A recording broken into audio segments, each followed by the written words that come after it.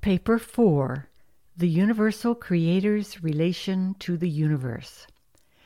The Universal Creator has an eternal purpose pertaining to the material, intellectual, and spiritual phenomena of the universe of universes, which the Creator is executing throughout all time. The Universal Source created the universes through free and sovereign will, and created them in accordance with an all-wise and eternal purpose. It is doubtful whether anyone except the paradise deities and their highest associates really knows very much about the eternal purpose of the first source.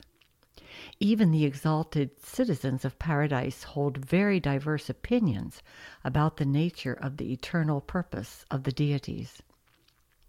It is easy to deduce that the purpose in creating the perfect central universe of Havona was purely the satisfaction of the divine nature. Havona may serve as the pattern creation for all other universes, and as the finishing school for the pilgrims of time on their way to paradise. However, such a supernal creation must exist primarily for the pleasure and satisfaction of the perfect and infinite deities. The amazing plan for perfecting evolutionary mortals, and after their attainment of paradise and the core of the finality, providing further training for some undisclosed future work, does seem to be, at present, one of the chief concerns of the 7 super-universes and their many subdivisions. But this ascension scheme for spiritualizing and training the mortals of time and space is by no means the exclusive occupation of the universe intelligences. There are indeed many other fascinating pursuits which occupy the time and enlist the energies of the celestial hosts. Section 1. The Universe Attitude of the First Source and Center. For ages, the inhabitants of Urantia have misunderstood the providence of the first source and center. There is a providence of divine outworking on your world, but it is not the childish, arbitrary, and material ministry many mortals have conceived it to be. The providence of the Creator consists in the interlocking activities of the celestial beings and the divine spirits who, in accordance with cosmic law, unceasingly labor for the honor of the Creator and for the spiritual advancement of the universe children. Can you not advance in your concept of the Creator's dealing with mortals to that level where you recognize that the watchword of the universe is progress? Through long ages, the human race has struggled to reach its present position. Throughout all these millenniums, Providence has been working out the plan of progressive evolution. The two thoughts are not opposed in practice, only in humanity's mistaken concepts. Divine Providence is never arrayed in opposition to true human progress, either temporal or spiritual. Providence is always consistent with the unchanging and perfect nature of the supreme lawmaker. There is no limitation of the forces and personalities which may be used to uphold the Creator's purpose and to sustain the universe creatures. The Creator constantly upholds all things material and all beings spiritual. The universes are eternally stable. There is stability in the midst of apparent instability. There is an underlying order and security in the midst of the energy upheavals and the physical cataclysms of the starry realms. The universal source has not withdrawn from the management of the universes and is not an inactive deity. If the source should retire as the present upholder of all creation, there would immediately occur a universal collapse. Except for the source, there would be no such thing as reality. At this very moment, as during the remote ages of the past and in the eternal future, the source continues to uphold. The divine reach extends around the circle of eternity. The universe is not wound up like a clock to run just so long and then cease to function. All things are constantly being renewed. The Creator unceasingly pours forth energy, light, and life. The work of the Creator is literal as well as spiritual. A being of my order is able to discover ultimate harmony and to detect far-reaching and profound coordination in the routine affairs of universe administration. Much that seems disjointed and haphazard to the mortal mind appears orderly and constructive to my understanding. But there is very much going on in the universes that I do not fully comprehend. I have long been a student of, and am more or less conversant with, the recognized forces, energies, minds, moranchas, spirits, and personalities of the local universes and the super-universes. I have a general understanding of how these agencies and personalities operate, and I am intimately familiar with the workings of the accredited spirit intelligences of the grand universe. Notwithstanding my knowledge of the phenomena of the universes, I am constantly confronted with cosmic reactions which I cannot fully fathom. I am continually encountering apparently fortuitous conspiracies of the interassociation of forces, energies, intellects, and spirits, which I cannot satisfactorily explain. I am entirely competent to trace out and to analyze the working of all phenomena directly resulting from the functioning of the universal creator, the eternal spirit, the infinite mind, and, to a large extent, the Isle of Paradise. My perplexity is occasioned by encountering what appears to be the performance of their mysterious coordinates, the three absolutes of potentiality. These absolutes seem to supersede matter, to transcend mind, and to supervene spirit. I am constantly confused and often perplexed by my inability to comprehend these complex transactions, which I attribute to the presences and performances of the unqualified absolute, the deity absolute, and the universal absolute. These absolutes must be the not fully revealed presences abroad in the universe, which, in the phenomena of space potency and in the function of other super-ultimates, render it impossible for physicists, philosophers, or even religionists to predict with certainty as to just how the primordials of force, concept, or spirit will respond to demands made in a complex reality situation involving supreme adjustments and ultimate values. There is also an organic unity in the universes of time and space, which seems to underlie the whole fabric of cosmic events. This living presence of the evolving supreme being, this immanence of the projected incomplete, is inexplicably manifested by what appears to be an amazingly fortuitous coordination of apparently unrelated universe happenings. This must be the function of providence, the realm of the supreme being and the conjoint actor. I am inclined to believe that it is this far-flung and generally unrecognizable control of the coordination and interassociation of all phases and forms of universe activity that causes such a variegated and apparently hopelessly confused medley of physical, mental, moral, and spiritual phenomena so unerringly to work out to the glory of the Creator and for the good of mortals and angels. But in the larger sense, the apparent, quote, accidents, end quote, of the cosmos are undoubtedly a part of the finite drama of the time-space adventure of the Creator's eternal manipulation of the absolutes. Section 2. The Universal Creator and Nature. Nature is in a limited sense the physical habit of the Creator.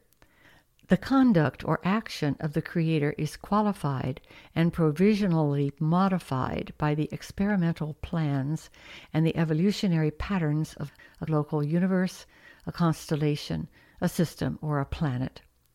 The Creator acts in accordance with a well-defined, unchanging, immutable law throughout the wide-spreading master universe, but modifies the patterns of action so as to contribute to the coordinate and balanced conduct of each universe, constellation, system, planet, and personality in accordance with the local objects, aims, and plans of the finite projects of evolutionary unfolding.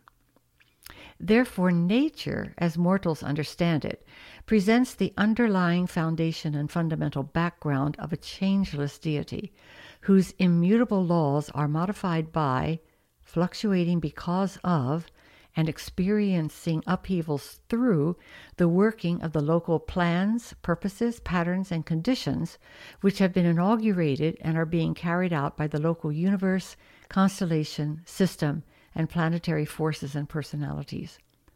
For example, as the universal creator's laws have been ordained in Nebadon, they are modified by the plans established by the local universe creator and creative spirit.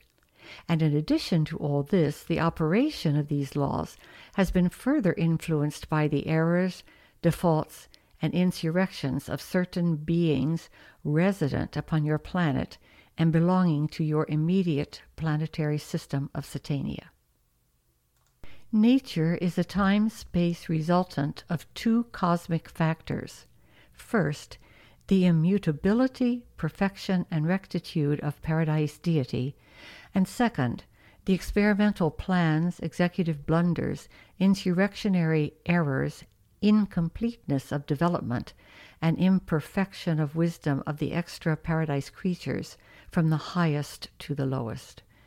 Nature therefore carries a uniform, unchanging, majestic, and marvelous thread of perfection from the circle of eternity. But in each universe, on each planet, and in each individual life, this nature is modified, qualified, and possibly marred by the acts, the mistakes, and the disloyalties of the creatures of the evolutionary systems and universes. And therefore must nature always be of a changing mood, whimsical withal, though stable underneath, and varied in accordance with the operating procedures of a local universe. Nature is the perfection of Paradise divided by the incompletion, evil, and sin of the unfinished universes. This quotient is therefore expressive of both the perfect and the partial, of both the eternal and the temporal. Continuing evolution modifies nature by augmenting the content of Paradise perfection and by diminishing the content of the evil, error, and disharmony of relative reality. The Creator is not personally present in nature or in any of the forces of nature, for the phenomenon of nature is the superimposition of the imperfections of progressive evolution and, sometimes, the consequences of insurrectionary rebellion upon the Paradise foundations of the Creator's universal law. As it appears on such a world as Urantia, nature can never be the adequate expression, the true representation, the faithful portrayal of an all-wise and infinite Creator. Nature on your world is a qualification of the laws of perfection by the evolutionary plans of the local universe. What a travesty to worship nature because it is in a limited, qualified sense pervaded by the Creator, because it is a phase of the universal and therefore divine power. Nature also is a manifestation of the unfinished, the incomplete, the imperfect outworkings of the development, growth, and progress of a universe experiment in cosmic evolution. The apparent defects of the natural world are not indicative of any such corresponding defects in the character of the Creator. Rather are such observed imperfections merely the inevitable pauses in the exhibition of the ever-moving reel of infinity picturization. It is these very defect interruptions of perfection continuity which make it possible for the finite mind of material mortals to catch a fleeting glimpse of divine reality in time and space. The material manifestations of divinity appear defective to the evolutionary mind of mortals only because they persist in viewing the phenomena of nature through natural eyes, human vision unaided by Morantia Moda or by revelation, its compensatory substitute on the worlds of time. And nature is marred, its beautiful face is scarred, its features are seared by the rebellion, the misconduct, the misthinking of the myriads of creatures who are a part of nature, but who have contributed to nature's disfigurement in time. No, nature is not the creator. Nature is not an object of worship. Section 3. The universal source's unchanging character. All too long, humans have thought of the universal source as one like themselves.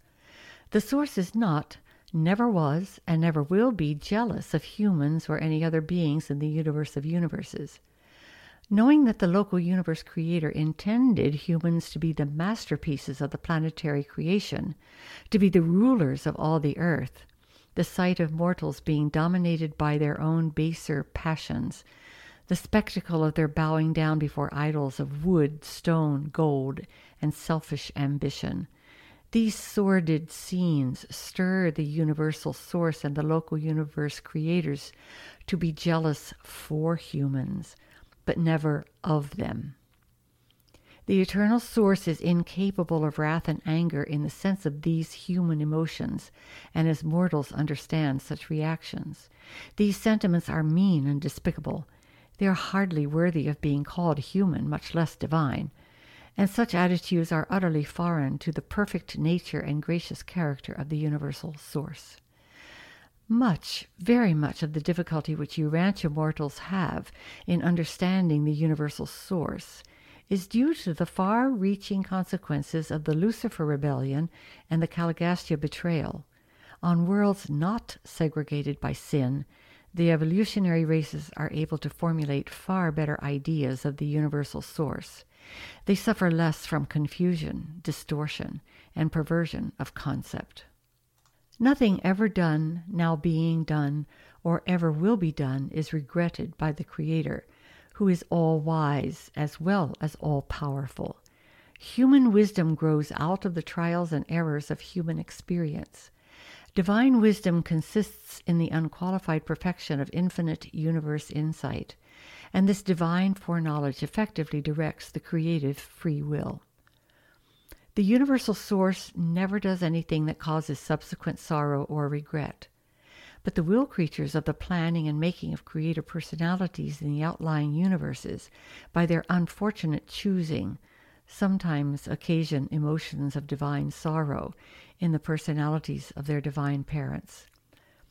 But though the universal source neither makes mistakes, harbors regrets, nor experiences sorrows, the source is a being with a parent's affection, and whose heart is undoubtedly grieved when children fail to attain the spiritual levels they are capable of reaching, with the assistance which has been so freely provided by the spiritual attainment plans and the mortal ascension policies of the universes. The infinite goodness of the universal source is beyond the comprehension of the finite mind of time. Therefore, a contrast with comparative evil, parentheses, not sin, end parentheses, for the effective exhibition of all phases of relative goodness must always be afforded. Perfection of divine goodness can be discerned by mortal imperfection of insight, only because it stands in contrastive association with relative imperfection in the relationships of time and matter in the motions of space. The character of the universal source is infinitely superhuman.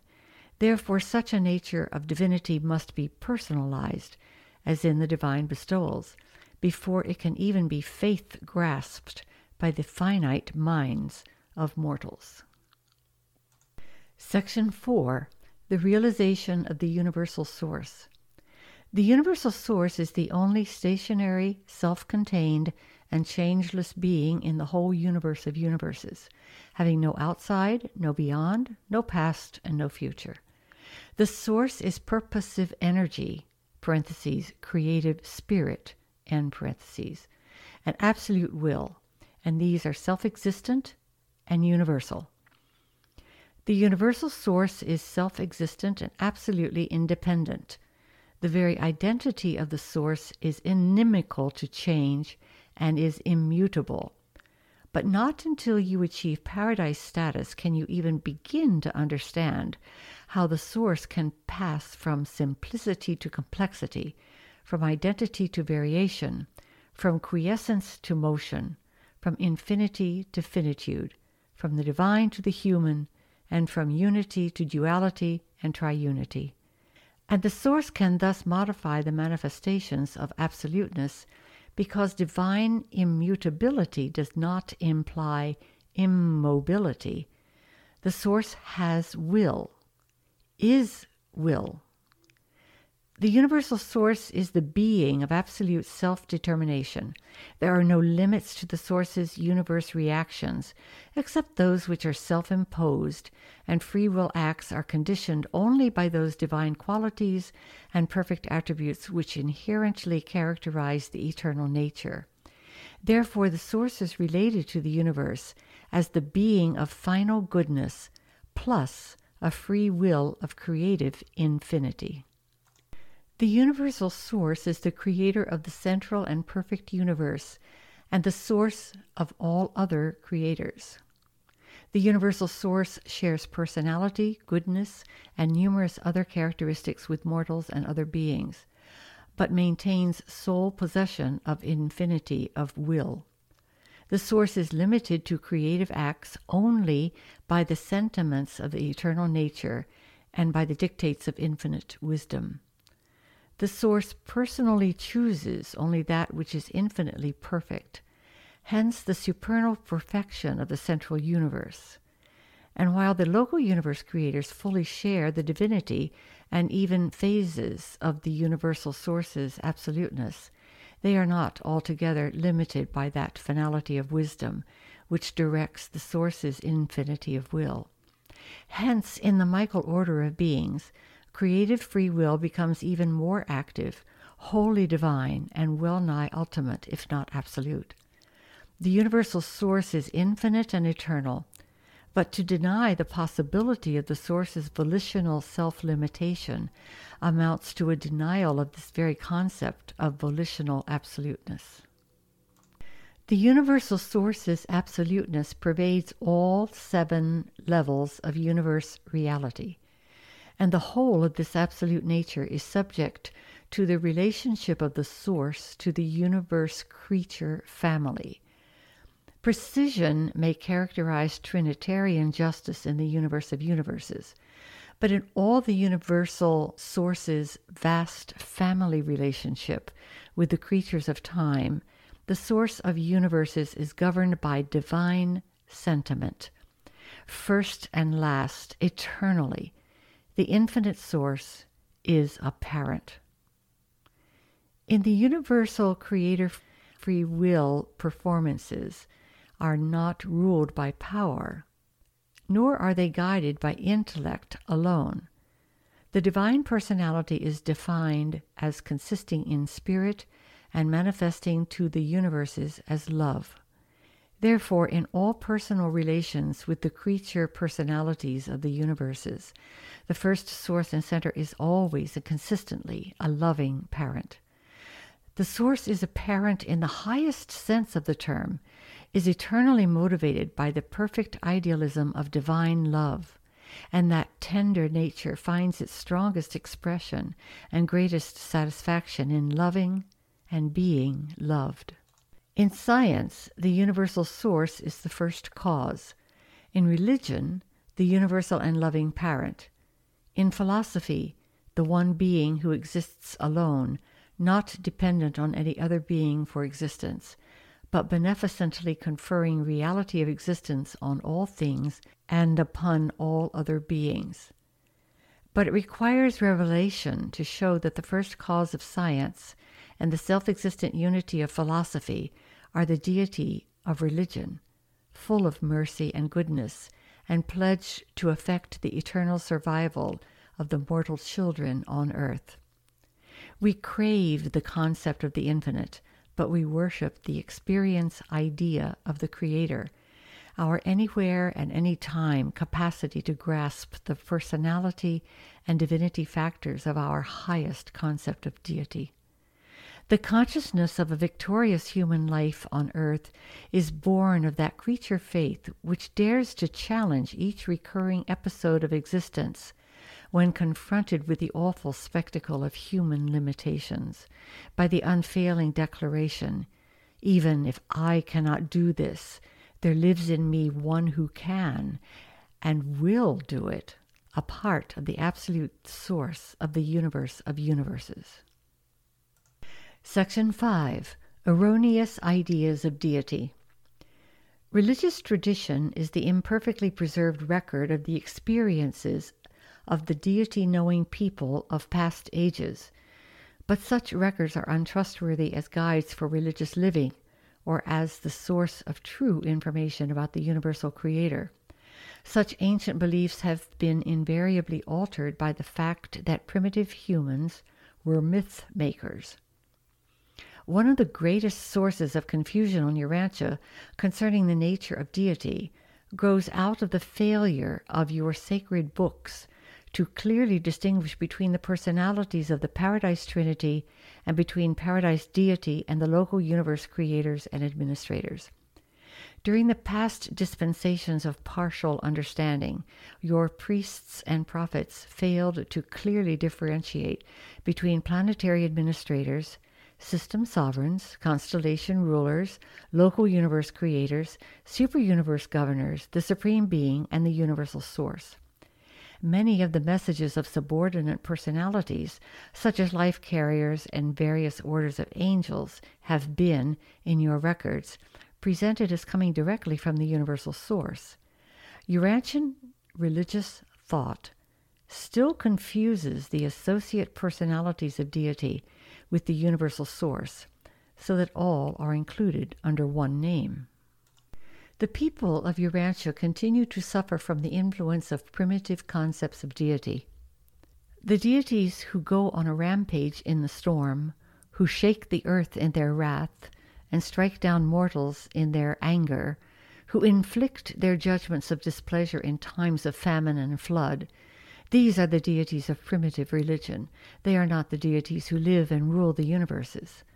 Such concepts are a relic of the times when humans supposed that the universe was under the guidance and domination of the whims of such imaginary deities. But mortals are beginning to realize that they live in a realm of comparative law and order as far as concerns the administrative policies and conduct of the supreme creators and the supreme controllers. The barbarous idea of appeasing an angry deity, of propitiating an offended ruler, of winning the favor of deity through sacrifices and penance, and even by the shedding of blood, represents a religion wholly immature and primitive, a philosophy unworthy of an enlightened age of science and truth. Such beliefs are utterly repulsive to the celestial beings and the divine rulers who serve and reign in the universes. It is an affront to the Creator to believe, hold, or teach that innocent blood must be shed in order to win favor or to divert the fictitious divine wrath. The Hebrews believed that, quote, without the shedding of blood, there could be no remission of sin, end quote.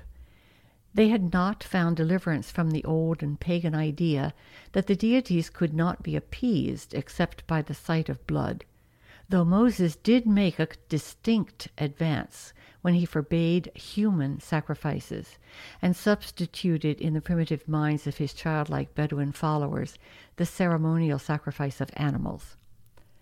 The bestowal of a local universe creator on your world was inherent in the situation of closing a planetary age.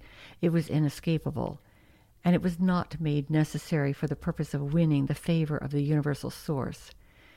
This bestowal also happened to be the final personal act of a local universe creator in the long adventure of earning the experiential sovereignty of the local universe. What a travesty upon the infinite character of the source, this teaching that the parental heart, in all its austere coldness and hardness, was so untouched by the misfortunes and sorrows of creatures that the Creator's tender mercies were not forthcoming until the blameless Jesus bled and died upon the cross of Calvary. But the inhabitants of Urantia are to find deliverance from these ancient errors and pagan superstitions respecting the nature of the universal Creator. This revelation of the truth about the Creator is appearing, and the human race is destined to know the universal source in all that beauty of character and loveliness of attributes so magnificently portrayed by the local universe Creator who sojourned on Urantia as Jesus of Nazareth. This paper had been originally presented by a divine counselor of Uversa.